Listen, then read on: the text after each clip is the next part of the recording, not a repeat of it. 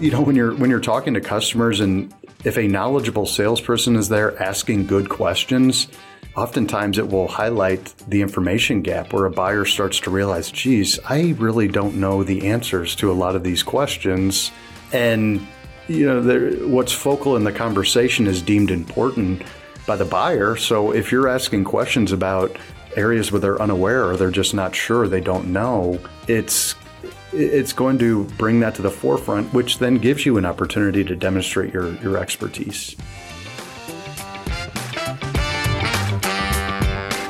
Hi, friends. Welcome to the Sales Enablement Podcast. I'm your host, Andy Paul. That was Paul Riley. Paul is the author of the best-selling book, Selling Through Tough Times, as well as being a speaker and a sales trainer. And our conversation today, Paul and I are talking about his book, which he published before these tough times started. So we dive into the topic of uncertainty. There's certainly lots of uncertainty in tough times. And we talk about why that uncertainty is actually of value to salespeople. We dig into why in difficult times buyers want to be challenged, not coddled, and why this need to be challenged creates opportunities for sellers who demonstrate leadership. Yes, leadership. So then we explore the 4 ways Paul believes sellers need to demonstrate leadership with their buyers. And then we get to the topic of perceived value, which is actually very important, again, in tough times, and how that perception of value influences how you should be messaging your buyers in difficult times, just like we have today. So all of that and much, much more. Now, before we get to Paul, though, I want to remind you to subscribe to this podcast on iTunes, Spotify, or wherever you listen to podcasts. Thank you for your help with that. All right, let's jump into it. Paul, welcome to the show. Hey, Andy, thanks for having me. Well, it's a pleasure to have you on. Pleasure to meet you for the first time. For folks who don't know about you, tell us a little bit about you and what you do. Yeah, absolutely. So my mission is pretty simple. I want to help sales organizations sell more profitably by competing on value and not price. So everything we do at my company focuses on that one key mission. We do that through training seminars, keynote presentations, consulting, and coaching as well. But other than that, I'm a golf fanatic. I love golf. Yeah, so as I was doing my research into you, that became very clear. Oh, my goodness. I'll be out actually in California just in a few weeks, get a chance to play Torrey Pines. I think you're out in California. I'm in San Diego. You're in San Diego. Oh, hey. Played Torrey Pines many, many times. Awesome. So is it your first time playing Torrey Pines? I played the South Course before with some buddies. We were out there for a wedding in La Jolla, a beautiful area. And unfortunately, it was really foggy that day. So the front 9, we actually didn't get a chance to really see the beauty of the course until about the 10th hole. Actually, I wrote an article about it and kind of drew a parallel to the fog we were experiencing then to the fog we experienced through 2020. And the words were, "Hey, no worries, man. The fog will lift soon." That's what the starter told us, and that kind of served as a mantra throughout the pandemic for me. Yeah, well, if you'd played today, it would have been foggy as well. Unusually it was foggy here, but for the listeners, Torrey Pines is one of the, perhaps arguably the finest public golf course in the United States, and been the site of a couple of U.S. Opens and a PGA tournament every year. And it's perched on the cliffs above the ocean, and it's pretty spectacular. Absolutely. Yeah. I haven't played golf much in the last 10 years, but there was a period there I was playing a fair amount, and Torrey was on the regular rotation, and the only drawback was long rounds, typically. For sure. Well, maybe you can give me the residential rate when I'm out there.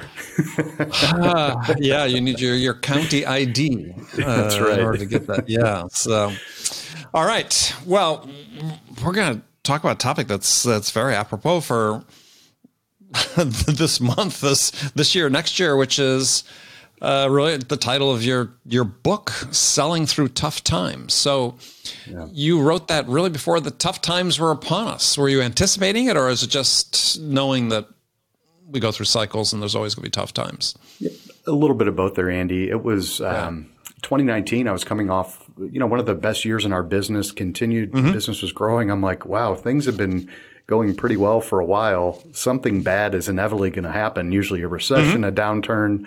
And so I started writing the book, and I pitched it to my publisher while the economy was at record pace. Everything was going great. And they said, let's table it. And then a few months later, they said, pre-pandemic. And then the pandemic happened and they said, hey, by the way, do you still have that book idea? And so we made that a priority and put together the book. And it's really, I started writing before the pandemic. So it's not a book on how to sell during a pandemic. It's really relevant for any downturn, whether it's specific to an industry or just one salesperson, or a general recession. Yeah, or as you said, for a salesperson, just experiencing tough times, right? I mean, independent of what's happening around. I mean, we all go through those periods where, we experience tough times. Mm-hmm. I mean, I was reading a post you had written about the value of uncertainty to sellers. Yep. And I wanted to dig into that because I thought that was really on point in many ways. But why don't you tell us what that post was about in terms of what the value of uncertainty to sellers is? Sure, absolutely. When we experience uncertainty, so I'm going to ask all the listeners to put their buyer hat on for a moment, all right? And think about your customers and what they go through. Anytime there is uncertainty, your customers, your decision makers, they're looking for guidance. They're looking for ways to eliminate risk. They're looking for individuals who possess the knowledge, the expertise to help guide them through uncertainty. So it could be uncertainty about the economic state of our, what's going on right now. It could be just uncertainty in a specific industry. People are looking to absorb information to make the best possible decision. So in that sense, uncertainty can actually be a good thing for salespeople because it creates an opportunity for you to help guide your customers, to lead them through that uncertain time. Yeah, and as I was reading that, it struck me, one thing that I was replacing the term uncertainty with ambiguity, right? Because I think that's something that pops up in every buying situation, sales situation at some point or another. Is this ambiguity about, is this something that we, the buyer, should be doing? The ambiguity about if it is, how are we going to execute it? How are we going to make a decision? Who's involved? Who influences it? There's just lots of ambiguity or uncertainty really in any sales situation. And it can be paralyzing for buyers. Absolutely. And, when buyers don't know what to do, when they're unsure, they're uncertain, there is a tendency to hit the pause button, right? They want to hit pause and just kind of wait things out, take their time, because they're not going to be in a hurry to make the wrong decision. So they're going to wait things out a little bit. So yeah, you're absolutely right. Well, and this idea of sellers as leaders, I think, is one that's really underdeveloped in general in sales, which I personally think, the role of individual salesperson is fundamentally as a leader, right? Is unless your picture of a leader is command and control, which is not one of those. But if you think the job, mirroring Stephen M. R. Covey's latest book, Trust and Inspire, if the job of a leader is to build trust and inspire people to take action, that sort of describes salespeople. I think you're right. Yeah. And hand in hand with that, depending on how we want to word it, but leaders can challenge people. They challenge them, their mindset. I mean, you think about the popularity of that concept with the Challenger sale even. And I think a strong leader, at least the strong leaders I've worked for throughout my career, strong leaders that I've met, they do challenge people. They inspire them. There's that level of trust. And I think you add all those ingredients up, you're going to get a successful salesperson as well. Yeah. And I mean, yes. Yeah, sales leadership starts from the bottom up, actually, to some degree. I like that. Yeah. Well, I mean, it does. I mean, I think that it's not an area that's stressed enough, and I think it's stressed less than it used to be. I mean, when I got started in sales, one of the attractions of being in sales was the company that hired me at the time, a huge computer company, both the hiring managers, both level hiring managers above me, were very clear, which is, this is this is your business. This territory, this patch you have, which in my case at that time was both a geographic and a line of business, a vertical market patch, was this is your business, right? You're the CEO of this small company. The opportunity's there to exhibit some leadership and show us how you think this should be done. And, we'll support you and give you the enough rope to hang yourself to do it. But you hear that less and less frequently these days, whereas sellers now become more, hey, you're going to fit in this slot for a period of time. Just, get the job done. Sort of these interchangeable parts. Mm-hmm. It's interesting. I wonder why that is. Because, I do remember that in my sales career.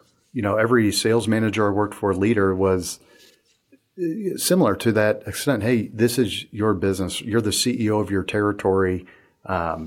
Here's what we expect. Go out and make it happen and find the best way to achieve it. It's interesting in that regard. I wonder why it is. Well, I think some of it, perhaps, I wonder what you experience in this regard. Certainly in, let's say, the software world, there's a large segment of sales leaders who think that it's really the process that succeeds, right? We set up this process that creates these predictable outcomes, and we just need to find people to plug into those things. Mm-hmm. Now, I take the position, I've been very open about it, that, the results in general in that segment are pretty poor. That's not really working the way you think it is, right? I mean, if you got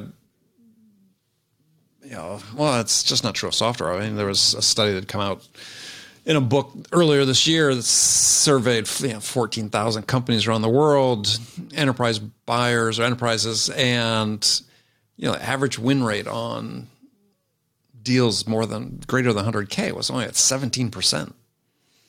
To me that sort of illustrates the point is that, we create these processes. We've got our tech stack going. It's, we're trying to make this happen and have the salesperson be a less important part of it.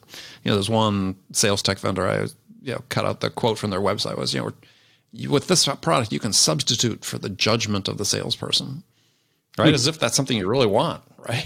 Which is that a benefit? Right. Right. So it's like, sure, if you want to abdicate your responsibility to develop your people to become the best version of themselves, to help them develop their judgment, sure. But if your vision is that's what you're trying to do, then you're just trying to dumb down everything. And this idea of having your sellers feel this proprietary ownership of their patch, whatever it is, sort of goes out the window. It is interesting. And the replacement of a salesperson. And I recall, I forgot, it may have been in Harvard Business Review, or I forgot, one of the, major publications. They're talking about the role AI is playing in sales and how, ultimately, salespeople can be replaced. They can do this. You can outsource this and that. And it's interesting. I mean, I was certainly intrigued by it as someone who makes a living training and speaking to salespeople. It was it's good to see on the other side of the table, but I don't know if you can replace certain elements of selling that, it is a flesh pressing, screen to screen or voice to voice interaction that requires, emotional intelligence. It requires judgment, as we talked about as well. It requires finesse, but it requires a lot of empathy. I'd lump that in there with emotional intelligence, I guess. But how do you replace that, right? Well, I mean, I think that sort of at a broader level, there's certain things that more automation with AI, machine learning will take the place of what humans do. We see that already. I mean, but to your point is at a certain level of complexity where the ability to ask the non-obvious questions, right? To be able to synthesize information, have it come back in the form of a question that, challenges the buyer to some degree, exhibits a level of creativity and from a perspective that the buyers don't have. I don't think that's going to be replaced by machines, unless we just give it up, unless we sort of keep down the path we're doing now, which is, sort of the dream of, I think, of some people and some investors is like, yeah, let's just get rid of salespeople. And I think you see the sort of argument coming from some analyst firms that, hey, we've done the survey and buyers don't want to talk to sellers. And I heard that and I thought, not sure I've ever met a buyer who wants to talk to a seller. Right? Yeah. But the self-aware buyer knows they need to, right? They need somebody from the outside who can come in and ask the questions that they don't think to ask themselves, because they won't make a good decision. You want that guidance as, a buyer, say you're providing a technically complex solution like a software package or enterprise system. And it's one of the first few times that this group of decision makers has gone through the process. They want someone who has some gray hairs in the industry to walk them through it. That's just human nature. You think about anything we go through that we're uncertain about, that we don't have all the information, something new that we've experienced. We want that level of guidance. We want someone to hold our hand through that process. Right. Yeah. And anything that's sort of complex from a purchase standpoint and software, I'm sorry, I don't know if you can hear fighter jets flying overhead. That's the sound of freedom, right? Yeah. I don't know why they're so active today, but, as I lost my train of thought as the jet flyers fly overhead. We're talking about the guidance and so on. Is for most products of any sort of complexity, is how often does a company buy them? Right. Not very often. I mean, is there institutional knowledge that is left behind if you're buying a CRM system every 5+ years? Did you really document it, what you did the last time? And plus all the people that were involved with it the last time, they're probably gone.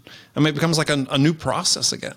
For sure. And you need, I said, the self-aware buying organization understands that they need people to come in and help them understand the nature of the challenges they face. Because it's oftentimes different or more than what they think, and the nature of the outcomes they can achieve. Absolutely. So, I don't know. In general, we would sort of summarize it on this one topic, but I've always felt that I remember hearing a talk early in my career from this speaker at a sales kickoff meeting, and saying that it's his opinion, this was an academic and had done a bunch of studies on it, that the number one, I wouldn't call it skill because I'm not sure it's a skill, but number one attribute that a successful person, business person will have, and salesperson in particular, was this idea of a tolerance for ambiguity and a tolerance for uncertainty. And I think that this is sort of, and I'm interested because, you're in the training business, but there are certainly many trainers that, again, it's this focus on, this is the way we do things this way, right? And we've got this, follow these steps, do things precisely, and we'll get a predictable result. And my belief has always been sure, process is important, but you're dealing with humans, right? And human environment, and it's inherently unpredictable. And the things that you think you can control as a salesperson are way fewer than you really can. And so this idea of uncertainty and ambiguity, I think an ability to operate in those environments is hugely important for sellers. Yeah, I couldn't agree more. And I think that's also part of what motivates salespeople. Not knowing whether you're going to achieve that outcome or not knowing whether your customer is going to decide to partner with you or go with your competitor. That level of uncertainty is motivating. In fact, I recently on my podcast, I had this author. She wrote a new book called Future Tense, And it's really about how anxiety can be a good thing at certain levels, of course. But in the book, she talked about how uncertainty, in some cases, it helps spark creativity. The anxiety also motivates us to work harder. So I think that for salespeople, being able to handle that level of ambiguity or uncertainty, or knowing there's a lot at stake with this deal, and if we don't get it, what's going to happen? That really drives them as well. I had a buddy of mine who was working for one of the big accounting firms, and me and another buddy were sitting around having a barbecue, and he just flat out said, he goes, "I don't know how you guys are in sales." He goes, "How can you deal with not knowing what your paycheck is going to look like the next month and the month after and this and that?" And, frankly, I said, that's part of the motivating aspect, is that when you put yourself in a position where success can be your only option, it's amazing how you rise to that expectation. You reveal your potential, maybe not your absolute potential, but you're getting closer to it. Just based on the environment. Yeah, well, I like to use the word creativity because I think, again, I feel like to a larger extent than it should be is we've got more and more sales managers are trying to, again, manage creativity out of the process. And I think it's that for at least for me in my career, that challenge that's presented by the need to be creative in moments of uncertainty or ambiguity. I loved it. That's what got me coming back. Right. Sure. I mean, sure, I made money if it worked out well at the end, which it did, but it was that process of helping the buyer work through that and to need to be creative with the questions you ask and the approaches you took and the perspectives you provided that help the buyer make progress toward making their decision. Each one was different. And I think this, again, sort of this theme that I keep seeing coming back and back is everybody wants to make sales sort of the sameness, right? Let's make it repetitive. Let's make it, cookie cutter. And while I get that, the fact is those people forget that you're dealing with human beings. And everyone's going to be different. You can have a persona for somebody that within your ICP, but they may resemble it somewhat, but they're not going to be it. Right. And too often sellers get into that environment and want to see certainty where there's really uncertainty. Right. And as a result, you default to, hey, here are the questions I always ask. And it's like, sure, but this is really a situation where there are some questions you need to ask that maybe you've never asked before. Right. Absolutely. And that's one of the things in selling through tough times. We talk about the benefits of tough times. Tough times spark creativity. It forces you to take a hard look at how you are approaching your profession, how you're solving problems, how you're providing solutions and all that, and really question whether you're doing it the right way. Because what happens, I mean, let's be real. Since the Great Recession, right before the pandemic, we've been on a pretty good economic run. I mean, it's been 14 years, 12 years. Yeah. It's unparalleled. And here's what happens during good economic times: that will mask bad sales behavior. If you sell a decent product and you do your work, you can go out there and be somewhat successful just by the benefit of having a great economy.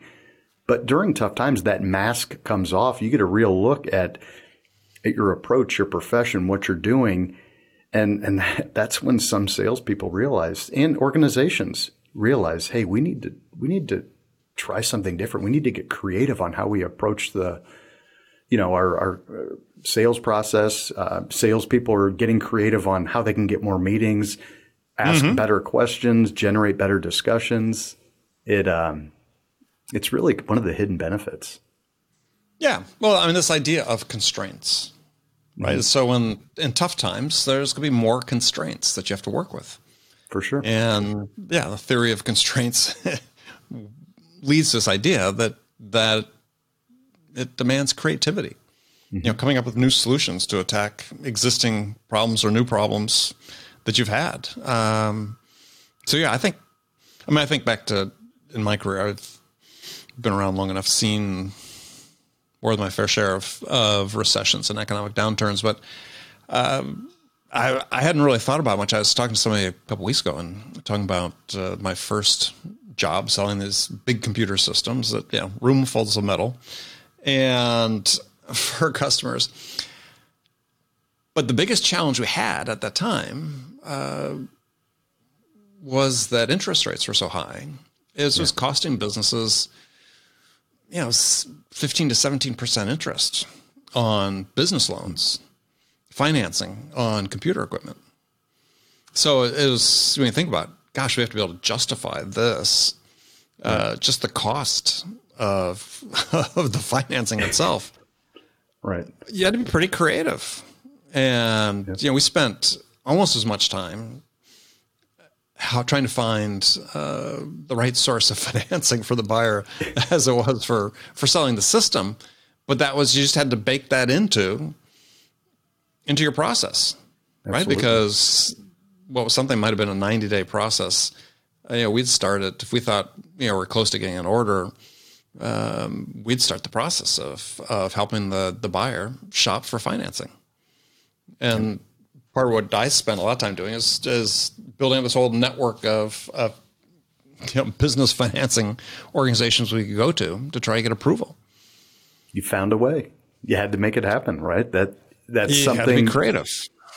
And that's something, prior to, back in the 80s when inflation and interest rates were that high, I don't know if there was another time prior to that to where sellers knew what to do, or business people. And so it's something new, a new challenge. We got to get creative. We find a way to work through it.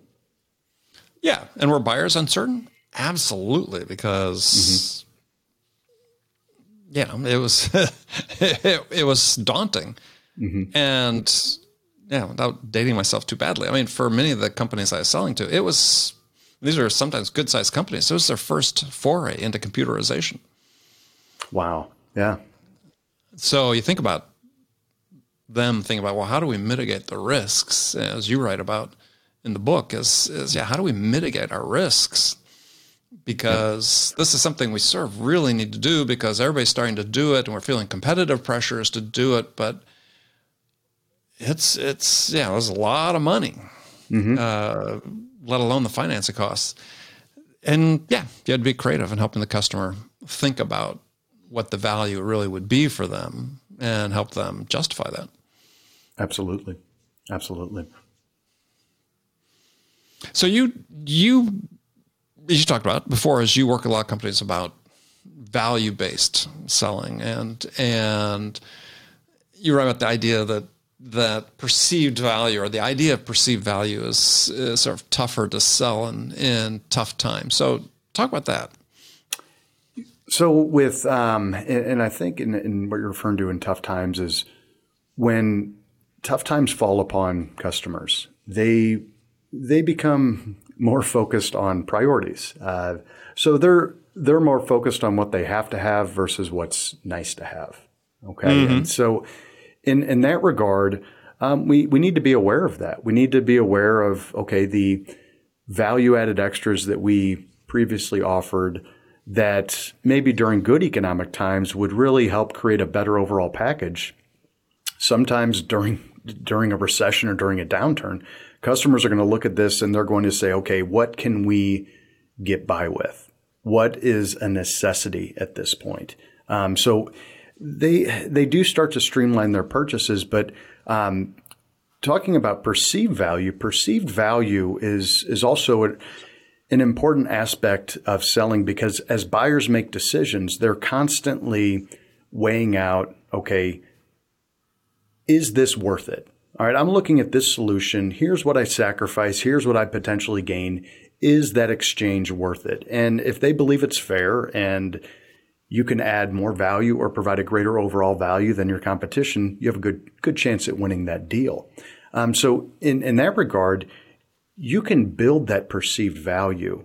Perceived value is the look and feel. It's what raises the buyer's expectations. All right. Performance value is about delivering on the expectations. To use a popular sales analogy, you go to Ruth's Chris Steakhouse or Fleming's or whatever, and they bring the plate of meat to you and it's sizzling, it's crackling. You can smell it. Your mouth is salivating. That sizzling, that crackling, that is the perceived value. All right. But once you bite into that steak and it tastes just as good as you hoped it would, that's the performance value piece. The focus throughout the sales process or the customer's buying journey is really to maximize perceived value, to make those big promises and then deliver on them. And the interesting piece here, it drives me nuts in business when people constantly say, hey, let's underpromise and overdeliver, underpromise, overdeliver. Like who can get excited about selling underpromising, right, Andy? I mean, you got to go out and say, hey, I know you got choices, but we're the most mediocre of all of them. That's bull. I mean, if you can sell that, you should, be a New York Times bestselling author, all that. You got to make big promises, not unrealistic promises, but big promises, and then you deliver on that. And not only that, but when you influence the buyer's expectations by making big promises, you become the benchmark from which every other option is graded. And then once you deliver on those expectations, you become market leaders. And that's what companies should aspire to be. But the other, the most dangerous aspect of underpromising is that eventually you're going to live down to those expectations. You think about, you can call it the Rosenthal effect, the Pygmalion effect. People rise or fall to the expectations placed upon them. So if you're constantly underpromising, you're going to live down to those expectations. So you got to make big promises. Yeah, I think in the context, not always even about big promises. I mean, it's maybe it's the same. It's I think of my own experience with for years working at startups who were selling really large, complex communication systems. We're small companies competing against big companies, but where we created perceived value was in conversations with the buyers. We oftentimes made them feel like we understood them and what their problems were better than everybody else.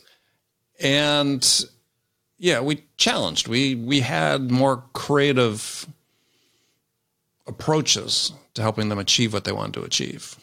And so the perceived value was oftentimes this, these guys are really smart. B, they really got it going.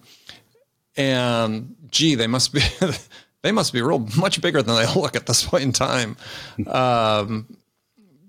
But there was a creativity and a rigor applied to helping the buyer where there was a tremendous amount of perceived value in that, right? Is they actually thought this company can help me and they really get me, and I think they can help me more than the other ones. And I think that perceived value for me was, if you could establish that reasonably quickly compared to the competition, you had the inside track. For sure. And, in fact, just to validate what you're saying, we did a study with value-added selling in our most recent edition. We had a best sales practices study where we looked at top-achieving salespeople, and we also interviewed 600 of their customers.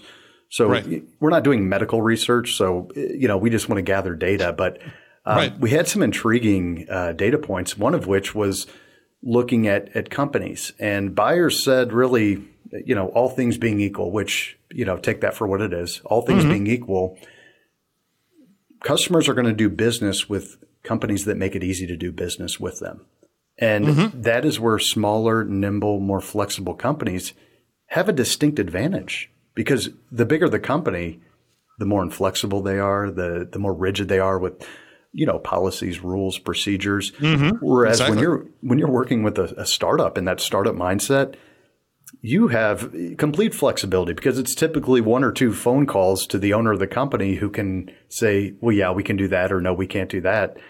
And you tend to be a little more flexible also because you're looking to build your business, which means you're willing to do more. You're hungrier. It's that old Hertz, hey, we're number two mindset, so we got to work harder. That plays into it as well. Yeah, and I mean, give several examples of my own experience where you can develop, as a smaller company, oftentimes develop a deeper level of trust on the part of the buyer than bigger companies can. In some parts because it's a little more personal, but also, this inflexibility of the bigger companies and perceived value.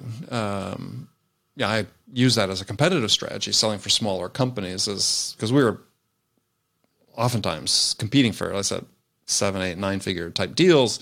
Is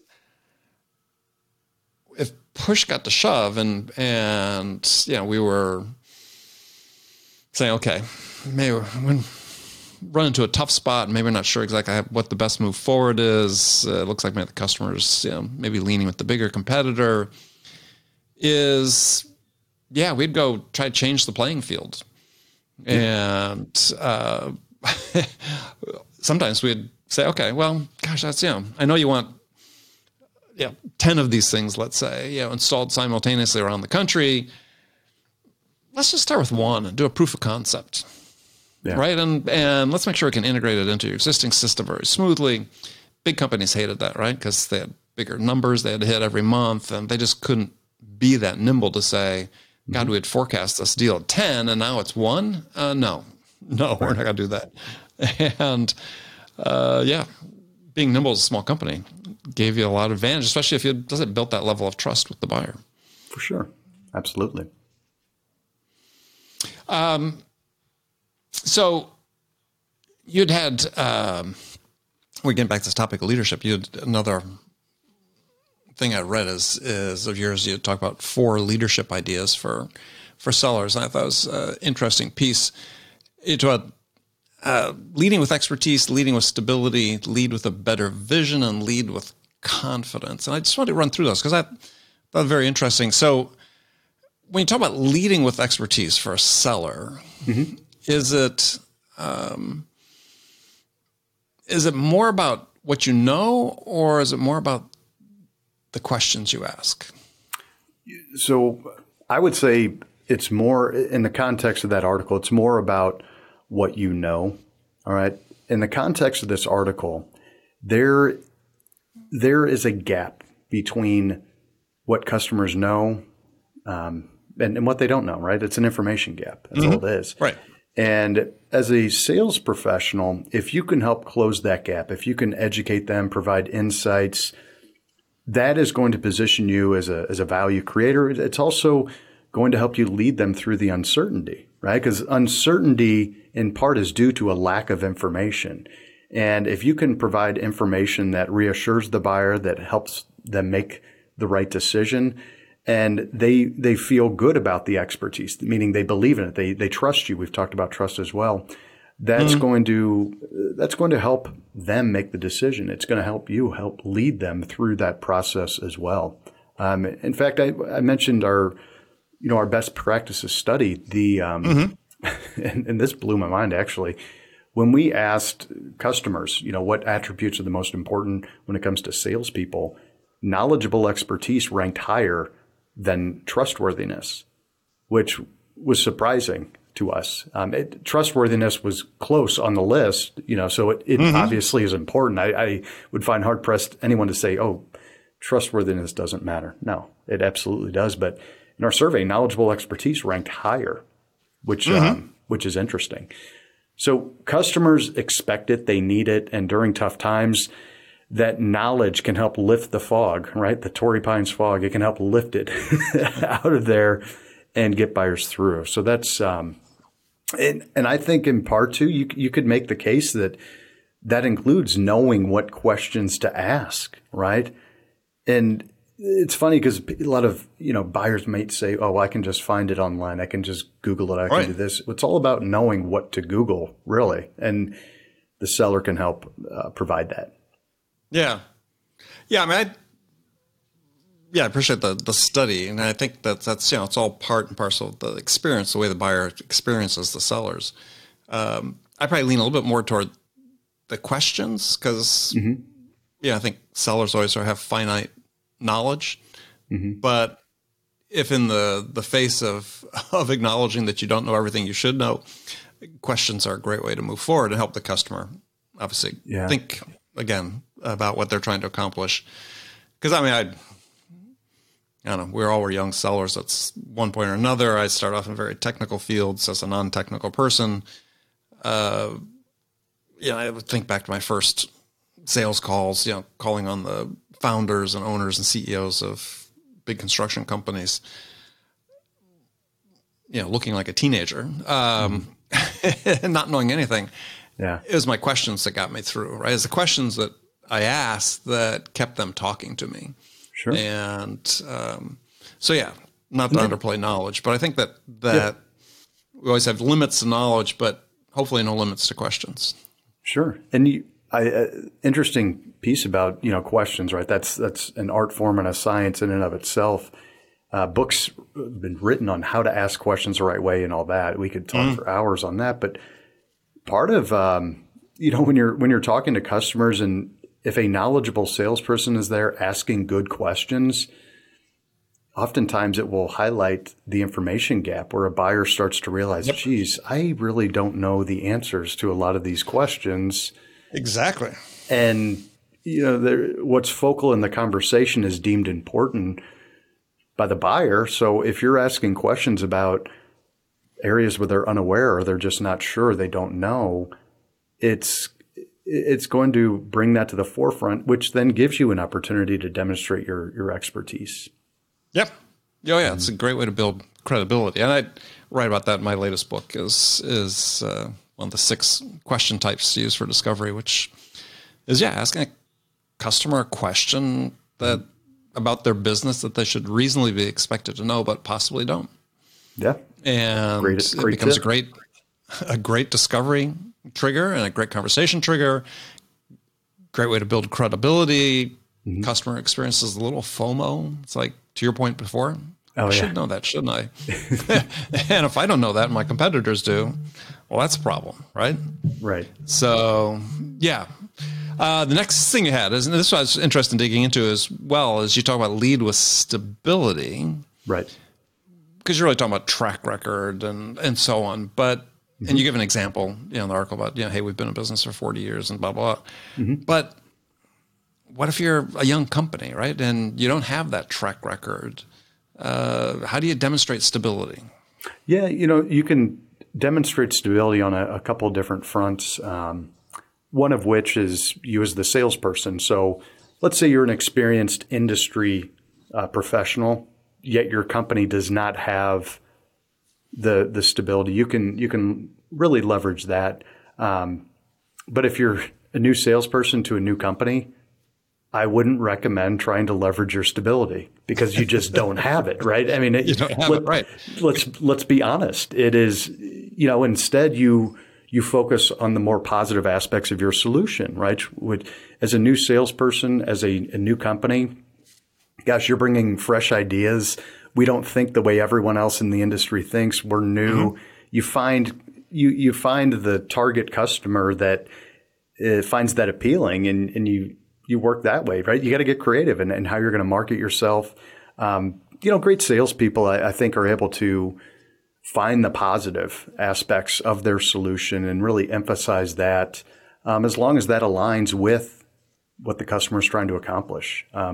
But for industry vets and for companies that have stability, that's what customers want during tough times. They want something that is safe. We talk a lot in the book about mitigating risk, and right. You're familiar probably with the famous JFK quote, who said, "Success has many parents, failure is an orphan." Well, orphan, right. During tough times, buyers, yes, they want to make the right decision, but they definitely don't want to make the wrong decision.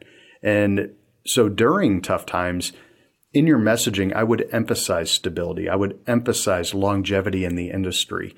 That is important because if you've been through tough times before, you're going to make it through the tough times that are here now. And I equate this to a flight I was on, flying to New Orleans for a speaking gig. And, it's rainy in St. Louis, and the captain comes out and says, "Hey, we're going to be flying at 36,000 feet and all that. Just to let you know, there's some weather in the area. We're going to take off shortly. Don't worry, though. It might have a few bumps, but we wouldn't take off unless we were 100% sure it's safe. What was reassuring about his message was not the words. It was his look.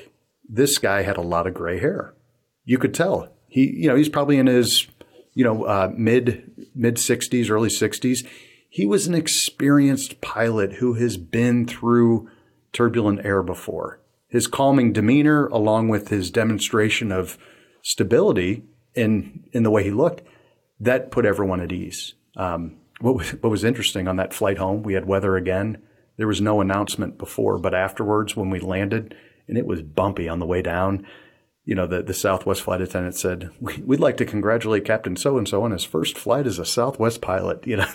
They tell you that after you land when it's inexperienced, but stability before is key. Well, okay, but to that point though, is not to belabor this. It's just sure. Lots of companies, I said, don't have that track record, don't have that stability. I think that they really have to lean really to the next point you had in terms of your leadership ideas was lead with a better vision. Sure, and the vision isn't necessarily always risk free, right? But there's a perceived value to a better vision. Absolutely. And what can happen with decision makers, leaders, when they face uncertain times, they start to question, okay, where are we headed? Where are we going to be in the next 2 to 3, 5 years? Mm-hmm. Are we still on track? They start to question some of their decisions as well. So a strong salesperson can really get that buyer out of that present state and put them into a better future state. Because in the present, Andy, is where we have all the pain. That's where we got to sacrifice our money, our resources. That's where we got to deal with uncertainty. But a strong seller is going to go to that customer and say, okay, well, let's take a look at where you want to be 3 to 5 years from now. All right. 3 to 5 years from now, what would cause you to say that you're really glad that you partnered with us on this project? Let's look back over the past 3 to 5 years. What's going to cause you to say that? And really what you're doing is you're getting them out of that present state into the future. Because during tough times, the future is always more promising than the present. And so getting them in that mindset and helping them not only remember the vision, but maybe even create a bigger vision. And while you're having that conversation, you could say, gosh, this is really an opportune time to invest because many of your competitors are kind of hunkering down and waiting things out. This, 3 to 5 years from now, you could look back and say, wow, I'm glad I made this because we now have significant more share in the marketplace because we decided to be bold and take action and be true to our vision. Right. Yeah, certainly that requires some leadership on the seller's part. Absolutely. All right. Well, all good advice about selling through tough times, which we're in the midst of, right. And we're going to encounter for, let's say, at least a year, probably. So, encourage people to check out Paul's book. So, Paul, if people want to learn more about the book or connect with you about training or whatever, how can they do that? Yeah, absolutely. So, I would encourage all the listeners to check out the website, toughtimer.com. And once you go to the website, you can actually just click to the book link, the page on the website. And I have a complimentary chapter on how to craft your compelling customer message during tough times. It's a very tactical and practical how-to chapter that will give your audience immediate value. In fact, my publisher said, why are you giving away that chapter? And part of it is just, hey, let's create value for the sales community. So check it out. It's available again at toughtimer.com, TOUGH, timer.com. And then also Perfect. I'd love to connect on LinkedIn. That's where I'm by far the most active on sharing sales related content. Excellent. All right, Paul, thank you very much. All right, Andy, thanks for having me. Okay, friends, that's it for this episode. First of all, I want to thank you for taking the time to listen. I'm so grateful for your support of the show. And I want to thank my guest, Paul Riley, for sharing his insights with us today. If you enjoyed this episode, please subscribe to this podcast, Sales Enablement with Andy Paul, on iTunes, Spotify, or wherever you listen to podcasts. So thank you for your help with that. And thank you so much for investing your time with me today. Until next time, I'm your host, Andy Paul. Good selling, everyone.